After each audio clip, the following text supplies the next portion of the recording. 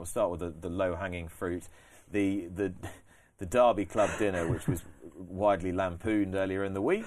Well, this is an example of campaigning journalism to full effect, Dave Ord, because the Derby Club have decided unanimously, according to their committee, to admit women members and female guests. The pen is mightier than the sword after all, isn't it, Nick? The news has broken less than a week that female...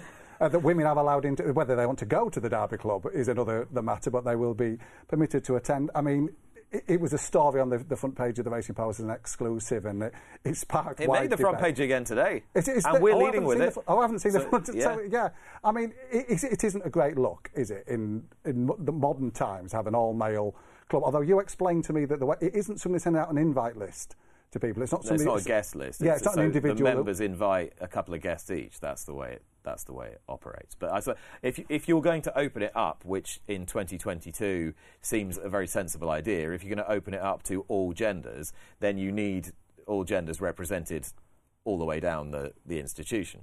But it is a private institution, so in some ways it's an academic conversation. Well, exactly. I mean, yes, we need to be more inclusive in all this stuff, but sometimes that can be difficult when it's, like you say, when it's a members only thing. That's been the hard part of this. I thought the interesting bit of the story was the fact that the story got written by Pete Scargill in the Racing Post, and immediately action has been taken. So there's clearly a feeling amongst some people quite high up in the sport who were attendees of this year's Derby Club dinner that actually it would be quite a good idea to change this. Well, yeah, I mean, and that's what's happened. They've changed it, so, brilliant.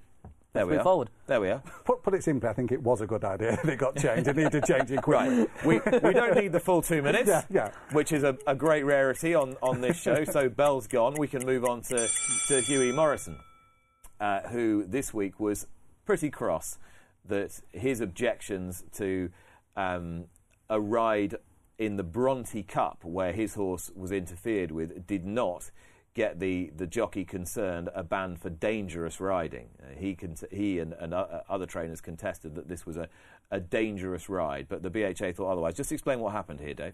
Yeah, this is a finish at York, and I mean, it picked up an 8-day ban, winning rider, for this, and you can see the interference taking place. It's quite a prestigious race. See the horse is hanging, comes across here, and the horses in behind have interfered with. The jockey's given an 8-day ban, but the result's allowed to stand.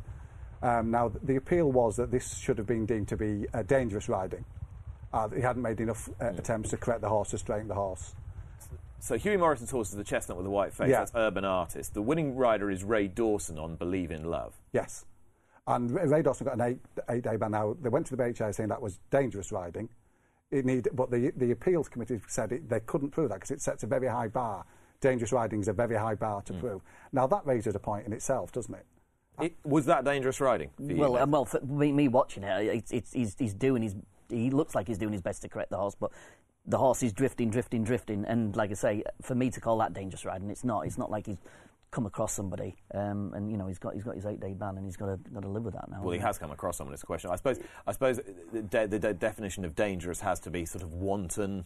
Yes, that's the argument, isn't it? It's how do we define that? What is that look like? You know what I mean? And that for me, that didn't look like dangerous riding. Where I would agree with Hughie Morrison is that examples like that are not rare. No, and lives are at stake. Yes, oh, absolutely. And you watch it. And he had the whip in the right. He was hanging into the whip rather than away from it. You often look at that. Oh, he's done everything he can. He's got the whip. But you do see examples like that all the time. It's such a dangerous profession, race riding. It's dangerous enough without incidents like that.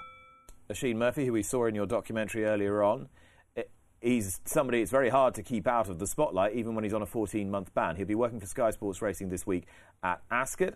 No doubt that his insight will be a great asset. But Jack Keane, writing in The Sun, Nathan, wondered whether this was a good idea, wondered what message it would be sending out to fellow riders, and said he was setting himself up potentially for a bigger fall from grace, given that he talked so much about the issues that he'd had. What's your take on it? Well, I mean, for me, it's people deal with things differently, don't they? And what Oisin's trying to do, I suppose, is give himself something to do while he's been off, with serving his ban. I know he's been doing a lot of charity work and all that sort of stuff, but he wants to be part of the show, next week, and obviously Sky have approached him and made use of him, and whether that's a good idea or a bad idea, I can't, I don't know what to say about that, but it's what he wants to do, and if he feels as though it's a good idea and it helps him through this whole process that he's got to go through, because I'm sure it's not been easy, and he's been, slated left, right, and centre, hasn't he? He's one of our leading riders, and he needs to make sure that the decisions he's making are the best for him, really. Well, the decisions he was making were clearly not good decisions beforehand, which is why he's found himself in this position, and he's not objecting to being in this position, Dave, because he accepts the punishments that he's had to take. But it's a question of whether this is the right message, I suppose, to send out, isn't it? It is. It's a difficult one, isn't it? I think his team have clearly decided Royal Ascot was a point in which he could be reintroduced. For the BBC interview in the same week as they announced he was going on Sky Sports Racing, O'Sheen obviously feels himself he's in a place now to step forward. He's going to be under the spotlight in the modern social age. O'Sheen, you can't go anywhere without it being picked up on Twitter or social media, etc. But we've dealt with him. He was our columnist for 2 years. It was an absolute delight. He's got brilliant insight into the big races. He's potentially going to be a great addition to the coverage. But yeah, it's an interesting one. Ryan Moore, I'm sure will be many people's idea of a jockey who could be the leading rider at Royal Ascot. A more interesting point was raised by Richie Forrestal, the Irish editor of the Racing Post, when he suggested that Moore was a good bet at big odds to be champion jockey in Ireland this year, Dave. Now, do you think this is a realistic and achievable aim? Indeed, is it an aim, do you suppose? I don't think it would be an aim. No. I don't think Ryan would have said him, knowing Ryan, but I think it's a really interesting angle. We've seen Aidan O'Brien be champion flat trainer in Britain before. Willie Mullins a couple of times has come quite close to being champion trainer in Britain. So to see going on the other foot, a British-based jockey or a British jockey over in Ireland, this has come off the back of Aidan O'Brien has made a much quicker start to the season than normal. He's had lots of early winners. The 2-year-olds have started rolling, and Ryan's riding lots of winners. And elsewhere, the winners are being shared round a bit more. It's usually Colin Keane, and you're usually seeing somebody at the leaderboard. And Ryan finds himself in a position now where it is feasible that he could launch a challenge. Now, whether Ryan Moore wants to go to Dundalk on a Friday evening to ride 4 in handicaps to keep it interesting later on in the season, I'd be very surprised. And he tends to have demands on his time and talents through the autumn that other jockeys might not have. But yeah, it's fantastic to see him going so well, and I thought his ride on Tuesday in the Oaks got eclipsed by Frankie and the analysis into the Emily Upjohn passage through the race. That was an example of Ryan right now. He's riding at the top of his game. I thought he gave a superb ride to win the Oaks. Nathan, do you think it's something that would interest him particularly? No. Not even if he got close to it, he might think, well, actually, that's quite a cool thing to do. Knowing Ryan, no. I don't think he's interested in being champion jockey. He's in England or Ireland. In England or Ireland, it's such a. We've seen this with O'Sheen, and other jockeys. It's painful to do these championships because of the amount of travelling, the amount of riding they have to do. And that's not on Ryan's radar, I don't think. He just wants to win the biggest races in the world, and that's what he's currently doing. Yeah, and he'll be hoping that he can ride a few of the world's biggest races this week and win them, chiefly for Aidan O'Brien. But it's an unusual look to the O'Brien Ascot squad, isn't it? And it's very sort of bottom heavy. It's very, very 2-year-old heavy. They are doing a lot of lifting for Ballydoyle this week. They really are, aren't they? We've rattled through the declarations for the Tuesday, that they're headline acts, and that there's not a Ballydoyle. Well, there's Order of Australia, isn't there? And what price will he be in the Queen Anne? 20? 25, yeah. I mean, that's there's nothing in the King's Stand, the St James's Palace, they haven't got a leading contender. Your Prince of Wales Stakes, there's nothing obvious coming through. The Platinum Jubilee, there's nothing obvious. And you're looking now and think, well, you bet your bottom dollar there'll be a few rabbits out of the hat. There will be a few rabbits out. The staying events, I think, in particular, they've got Kyprios, and they've got some nice horses, 3-year-olds in the staying races as well. But this 2-year-old division, they look so strong this year. I don't know, you've got a horse like Alfred Mullins of Dubawi, who looks like he should be appearing in September over 7 furlongs. He's already looked a machine. He's the Derby favourite, and you think he'll take a bit of stopping in the Chesham Stakes. And that's the exciting thing for the Ballydoyle team this year. It's these 2-year-olds have looked so good in Ireland. They've got experience into them as well. 2 or 3 have had 2 or 3 runs. They're arriving a little bit more battle-hardened, some of these. And you're right, it's a very bottom-heavy team, but you can bet your bottom dollar he won't be going on empty-handed next week. Can I have a word for the Chesham Stakes, formerly the poor relation of Ascot 2-year-old races, is now the kind of the great signal of the week for the delights to come for the rest of the season and next year. Coolmore and Godolphin between them have suddenly turned this into a sexy race again. That tweak's helped, hasn't it, where the qualification used to be through the Sire and the Dam can now qualify you for you. But that tends to be, you're looking for a longer term prospect. You're looking for I know Andrew Balding did a preview and was saying he really likes the Foxes, and he said he thinks it'll take a very, very good horse to beat him. Well, I think there might be some very, very good horses in there against you. I think it's, as you say, it's just grown in prominence throughout recent years to be, for me, the 2-year-old race of the week. The one thing you can bet is that Aidan O'Brien won't be frightened of wheeling a few horses back to run at Royal Ascot, and he's not alone. It looks as though John Gosden might run Emily Upjohn, and we could have the Derby runner-up wheeling back as well. Huya Malu goes under the hammer at Goff's London Sale tomorrow.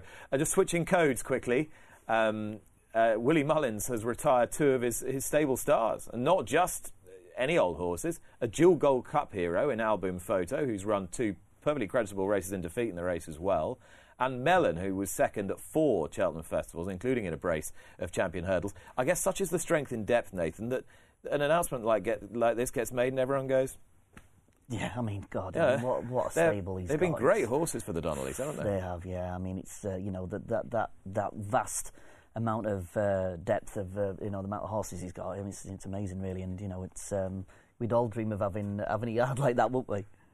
Just on a point of jumpers, this week there was a big sale in Ireland, and American interests buying up some serious young bloodstock stores.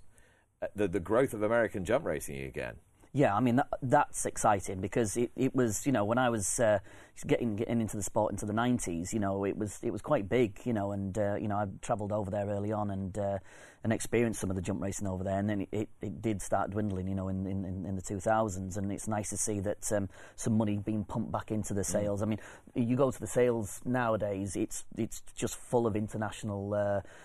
International people, and that is a worry as well, because sometimes they come over here, buy everything, and then take it elsewhere, and that's another argument, isn't it, for us to discuss? Really, is the amount of horses that leave our shores to go on to other bigger things. But it's great to see these horses anyway. You see, jumps horses going for the prices that Tattersalls Book 1 prices, aren't you? The point to point, where they're going for 500 star horses for 200,000. It's a completely different game, and that's obviously what's happening at Mullins, at Close Sutton. The next generation are coming through.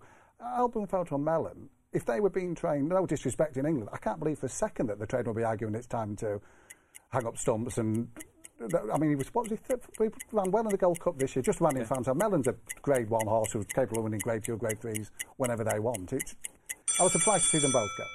And when the time finally comes that Willie Mullins decides he doesn't want to train racehorses anymore, I don't suppose that will ever come, but if it ever does, you can look back on getting Album Photo, and no disrespect to the horse, but getting 2 Gold Cup wins out of him, that's one hell of an achievement.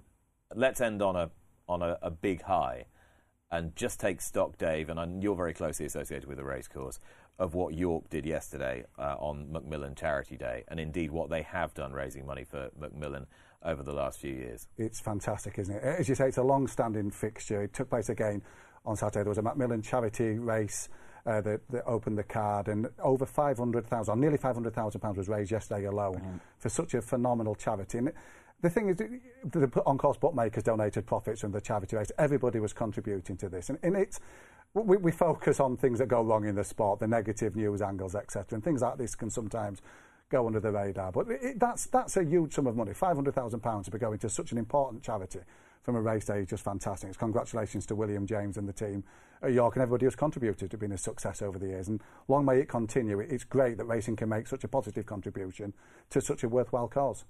Well, we're talking about leadership. There's no better man than William Darby. He's leading that team up there at York. I mean, they're just a pleasure to deal with, aren't they? With anything, whether it's sponsorship, filming, or just putting on a race meeting. I mean, that's what we should be doing, rather than all these walls that we have to get over and get round. And William Darby. Do you find that massively varies from racecourse to racecourse? Oh, absolutely, yeah. They're all different, aren't they? You know yourself, Dave. When you're dealing with certain racecourses, some are better than others. York have always been very open to new ideas and leaders in all this stuff that we're trying to push forward. Yeah, certainly, and I don't think this has changed, judging from what I can see. To my time at Channel 4, getting cameras into racecourse stables, weighing rooms, it's not straightforward. It's not. It is It's not. not It's really hard. straightforward. But you know, luckily we've got some some great people in this sport that do help see the vision of what we're all trying to do, and like you said, we're trying to promote the sport to a wider audience. Absolutely.